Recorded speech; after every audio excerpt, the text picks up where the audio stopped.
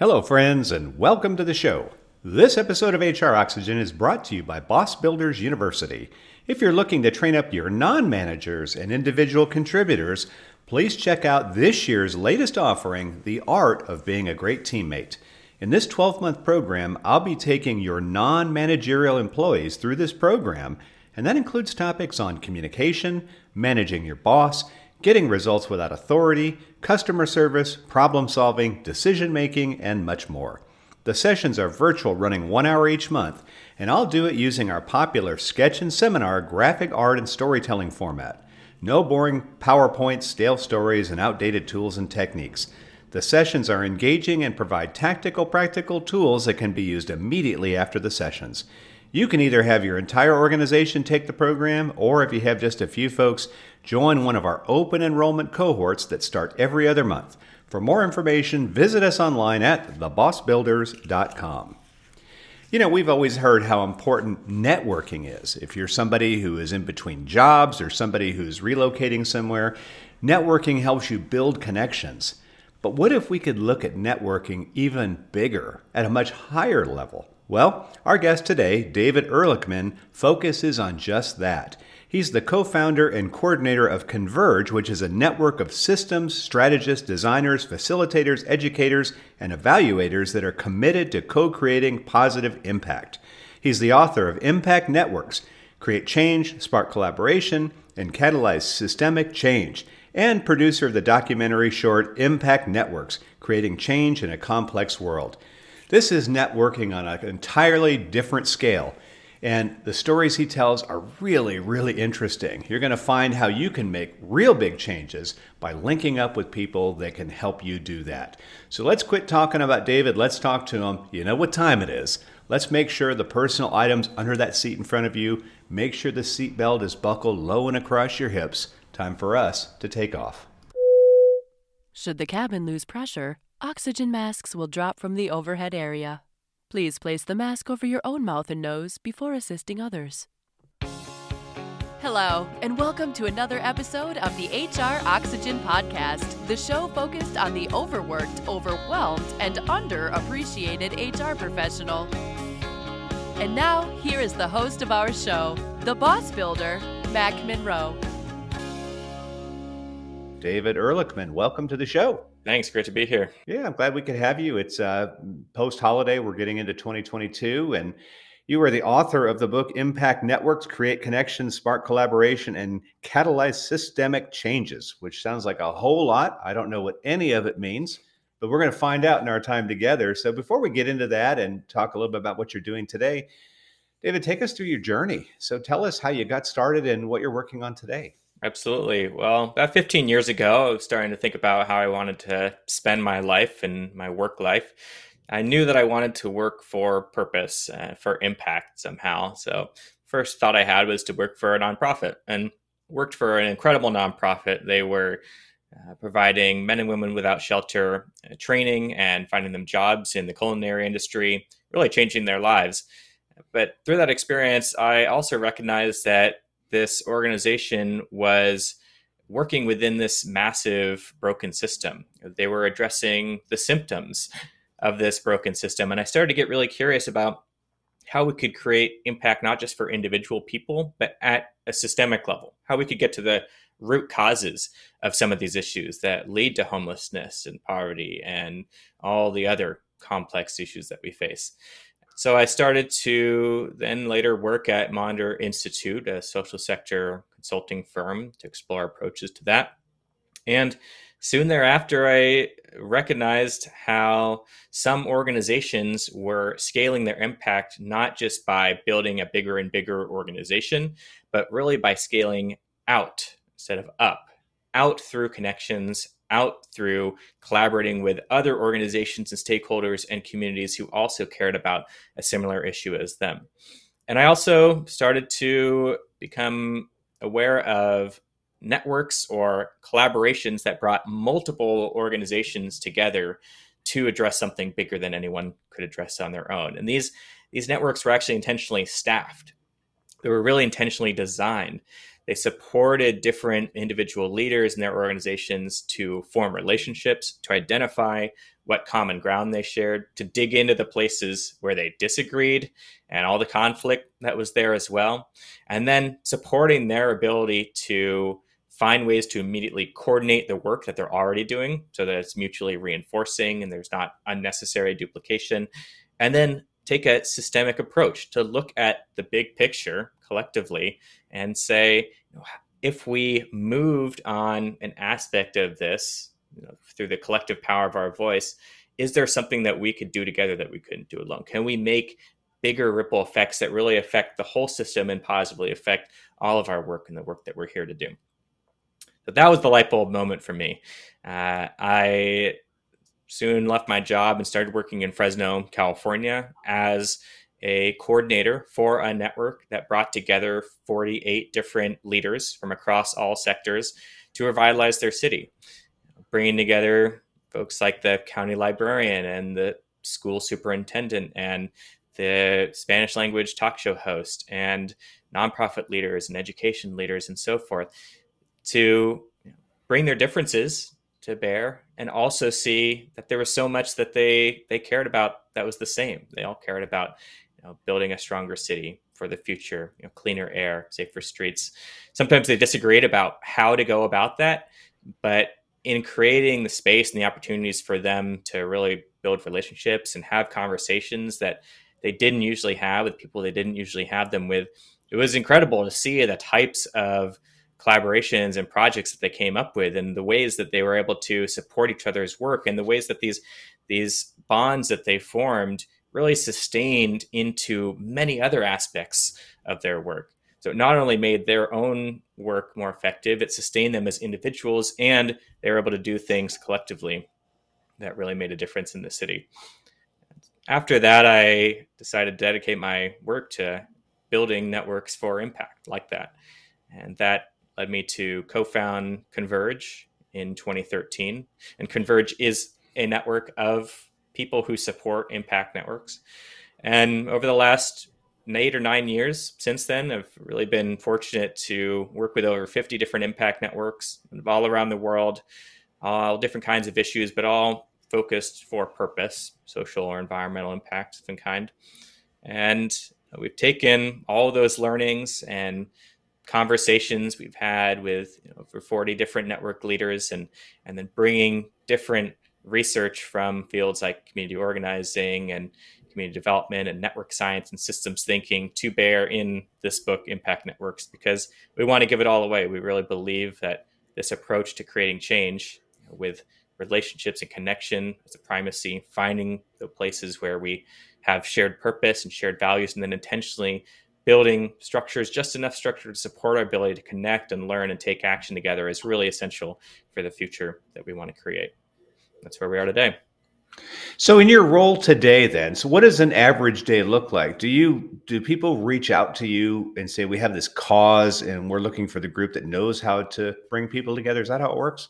Essentially, yeah. We work in a few different ways. Sometimes we get brought in really at the conception phase where somebody sees an opportunity to increase collaboration or connectivity across the system for a common purpose. And then we are there from beginning to the point where we've brought people together, we've created spaces and convenings where people are able to come together and identify the places where they can work and they're getting value out of it. And we're building the structures around it. And then we build up the network to the point where it's really sustainable. It's creating value for individuals and for the system. And then we hire and train in local leaders to continue to support the network into the future as we disengage. So it's not dependent on us. So the vast majority of the networks we've worked with are still going to this day. We're just not as involved, or we're advisors.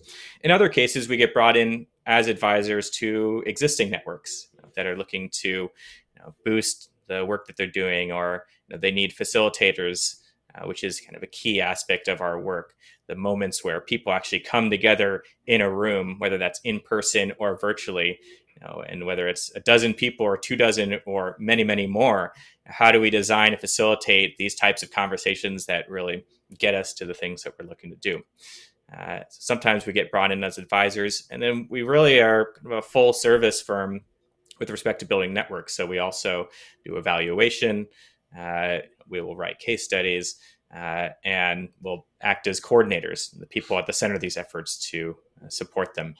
So because you've used the word impact a lot, how do you define impact? Because I could make an impact and come to your meeting and say, I think this is the dumbest idea I've ever heard. That would make an impact. I'm not quite sure that's the impact you're looking for. So do you have to come to agreement on what the impact's going to look like? That is very often one of the first steps, is clarifying shared purpose. Why are we here? People will come for very different reasons, but often if you dig deep enough and you give people the time and the space they need to really share not just what they're doing, but why, what are the underlying values and motivations behind that, we can find that even if we disagree on 9 out of 10 things, there is a slice of common ground where we can agree and we can move forward working on that aspect as we dig into the places where we disagree. So we create that foundation of shared purpose. And the next layer up is, what are the shared principles that we have, the common values, and how do we hold ourselves and each other accountable to those values. So yes, you could come in and be a disruptive presence in a meeting, but actually we would take that and use that as an opportunity to show how people in this space can really speak their mind. And we won't agree on all the same things, and that's okay. Conflict can really be a beautiful thing if it's generative. If we turn towards the conflict and we allow different folks to share their diverse perspective, it's only through that we can see the places where we have commonalities. By sharing all of our different perspectives, through divergence, we can start to come to some convergence, which then leads to something new. So impact is really, I think, a positive social and environmental change. What are the things that we could do on the complex social environment issues that we face that will start to shift them in a right direction, in a sustainable or regenerative type direction? On these complex issues, there's not a clear beginning and end. We're never going to say that we solved homelessness, but what we can do is start to shift it in a direction where we start to see changes at different levels of the system and for individuals. So you have a methodology that you're using, right? This isn't something that you just kind of wing at the time based on the input you're getting. Does it follow a pretty tight structure?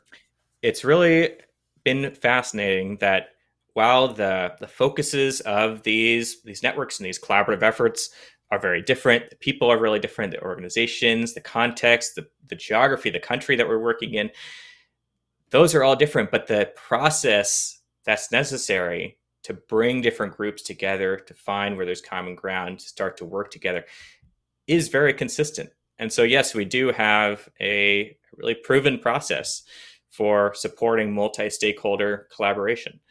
And that's what's contained in the book. That process has been developed through our experience working with dozens of these different networks, through our experience working with many other network leaders, being engaged in this field, reading everything we can, and coming to a recognizable process that can really be summarized in kind of 5 core activities.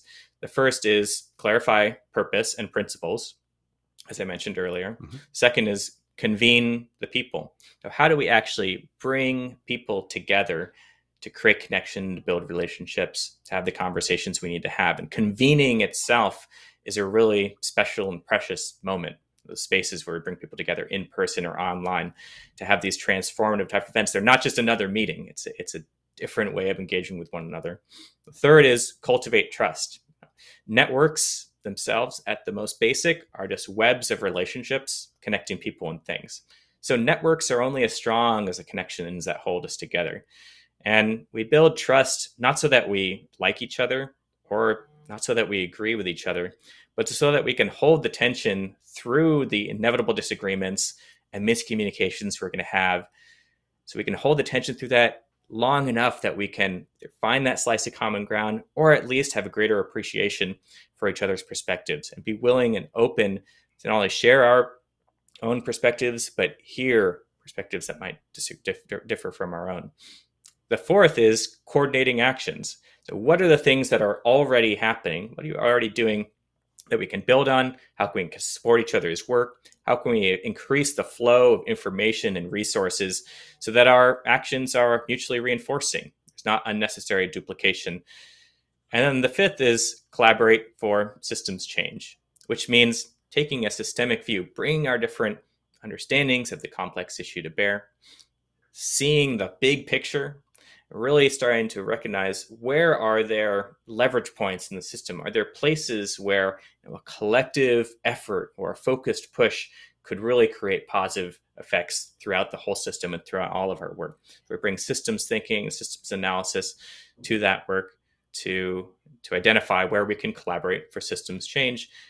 And then around that, last thing I would say is it's creating the enabling infrastructure.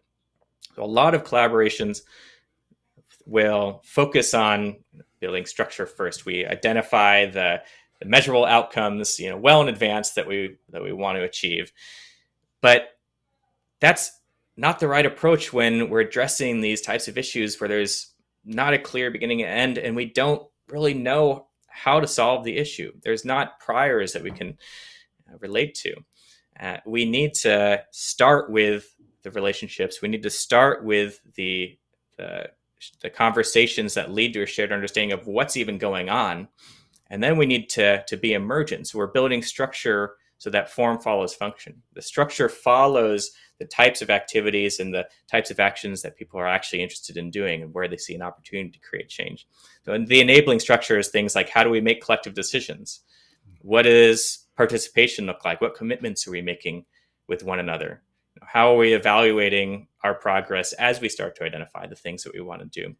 And so it's building just enough structure to continue to support our ability to connect and communicate and work together over time, and not too much to stifle the creativity of the participants. And you also kind of mentioned sort of the balance, because you guys are going to help set this up, but then you got to get out of there, right? Because otherwise it seems like at some point they would become dependent on you. Like, oh, David's not at the meeting, so we're not going to meet today, right?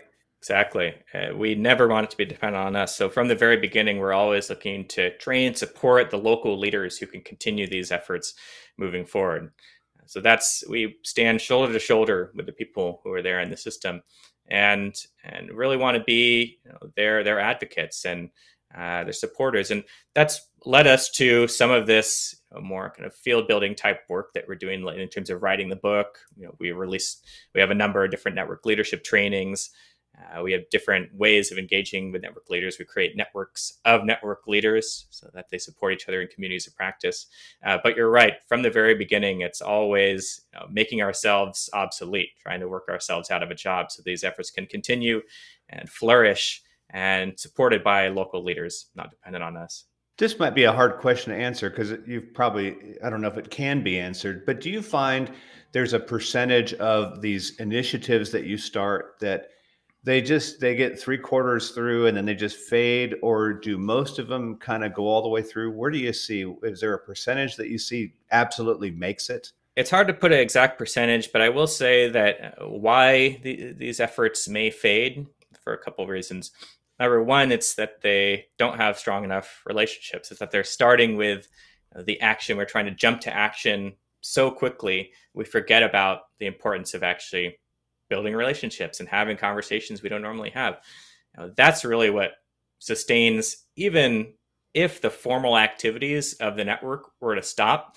If we build relationships and share understanding and find ways to support each other, that's going to sustain into the future. That's going to continue to impact the way that we work individually and collectively. Another thing that often gets in the way is personality conflicts at the top. And which is why we really try to address conflict head on, and why we take the time to build those relationships, and why finding shared purpose and shared principles is so important.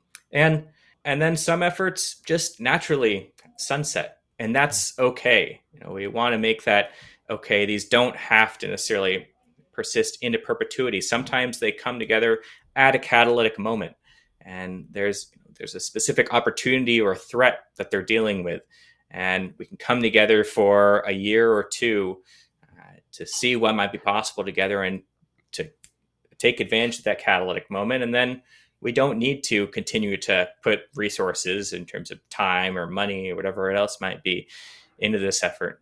We can trust that if an opportunity or threat came up again, we've built enough connective tissue so that it's much easier than to come back together and to reinvigorate something like that. And so time-bound networks are something that I'm more and more interested in advocating for and pursuing to make it okay for these efforts to have that whirlwind moment, and then we can reconvene in the future if necessary. So, you've mentioned conflict a few times. Do you find in your experience when it's conflict with individuals, is it because one is super passionate and the other's not as much? Is it 10 people all equally passionate about different things? Is it a bunch of people that were told you need to participate in this thing and didn't really want to do it? Where do you normally see most of it bubble from? Most commonly, it's that people see each other as the competition or the enemy because of preconceived notions they have, or because of actions their organizations have taken or stances they've taken publicly that brings them into conflict with one another as an organization. But they haven't actually taken the opportunity to really go deep enough with each other to understand their underlying motivations and find places where they do agree. Just one example, working in Santa Cruz Mountains region for 3 years and building up the Santa Cruz Mountain Stewardship Network, which just to pause what this is, it's an effort to steward or care for 500,000 acres of land south of San Francisco, west of San Jose. How do you care for a large landscape like that? You have to take a systemic approach, because these large landscapes, they're managed and owned by these overlapping cross-section of government agencies, local, state, federal, land trusts, nonprofit organizations, academic institutions, and also timber companies and tribal groups. And in this region, there were really significant tensions when we got brought in early on. Between particular the timber company and an organization whose mission is to stop all redwoods from being cut. And there were real tensions there and legitimate tensions. What happened is when they took the time to really understand each other's underlying motivations, they recognized that, well, first of all, Santa Cruz has some of the most strict sustainable timber practices and regulations in the entire world. And this timber company, really kind of unbeknownst to the other organizations, were practicing really sustainable timber harvesting. And that it's actually quite necessary to harvest trees in the right way to reduce the risk of catastrophic wildfire. Intentional pruning is really an important part of it. They're not cutting down the old growth redwoods. They have a sustainable practice of cutting down redwoods. And they also recognize that they shared a lot of concerns. They shared concerns of invasive property development. They shared concerns of catastrophic wildfire. They both felt that there was unnecessarily burdensome regulation and permitting processes that got in their way of doing the type of ecological restoration that was necessary. So they started there. There was a lot that they agreed about, and they could start to work together on those issues. And they did start to work together, and they started to actually identify places where the nonprofit organization and the timber company were working together to steward different aspects of land. And by also being part of this larger effort that looked at the whole system, started to see that what does good stewardship look like at the landscape level? Well, it means a mosaic approach that over here is going to be the right place for sustainable timber. Over here is going to be the right place for preservation. This is a place where we need to actually restore the creek bed. We can take sort of a mosaic approach, right? It's not going to be kind of a uniform strategy for the entire landscape. That foundation of shared understanding and getting to know each other as humans, their stories, their background, why they do what they do, it changes the nature of and how people work together. They start to reach out to each other if there's a disagreement or a conflict. They just call each other up on the phone instead of going behind their backs or whatnot. They're upfront if they have issues with one another, and it's created a different way of relating to one another. So often it's because we haven't taken the time to really understand where each other's coming from and build those relationships at a human level. What I'll also say, though, is that power dynamics are always present. There are always groups who have more funding or less funding, or groups who have been historically marginalized and oppressed by other groups. And you don't want to sweep power under the rug because it's always present. There are ways to manage power dynamics and to acknowledge power and to shift our understanding of power from power over and against to power with and power among. We're building collective power for the things that we care about collectively. Well, you've mentioned some pretty big macro level projects. Do you guys ever get called in? Because what you've described on a macro level is, in my world, most organizations. Power, structures that are out of sync, too many people too passionate about one thing, and then they sit in a meeting and everybody nods, and when it's done, they say that was a waste of my time. Do you all ever focus on that level of solving problems as an internal network? Can you give me an example of what that might look like? Well, let's say, for example, that there's going to be some new initiative that an organization has, and it involves everybody in the organization having to change procedures to get to that. And everybody's holding on to their own territory, which is very common in large organizations. Right. It sounds very similar to when you mentioned Fresno, California, or taking care of the redwoods. Everybody, they all think they're going in the same direction, but in fact, most of them are internally tuned, which leads to conflict and stress and lack of trust. This is what happens in a large portion of organizations today. Not that you could say they're dysfunctional any more than you could say the timber people and the activists are dysfunctional. They all care. They care so much that, in fact, it can actually be detrimental. So with something like that, is that an area that is, would you all be working in something like that as well, or do you focus maybe on the big level? No, you're right. I've been talking mostly about multi-organizational networks, but networks are present within organizations, within organizational systems as well. And actually, the quality of connections and flows of information within organizations have a huge impact on their performance, their ability to share resources in the right way. For a couple of examples, in this case, we've worked with UCSF Health System to create a network that connects their 12 sites and 10 health disciplines to put palliative care at the center and a whole person care. It's more than just physical care. It's social, emotional, mental, spiritual well-being, to spread that throughout this large, massive system, but it's contained within a single organization that has many different sites and disciplines. Google has used a network approach to connect different people from across its organization, different departments, and also outside experts around food systems issues that they really care about. With the number of people that Google just feeds internally through its cafeterias, can have a huge impact on where they source their food. And there's a lot of people there that really care about that and want to engage on that. And so they've created an internal network to address an issue that the existing structure isn't well suited for.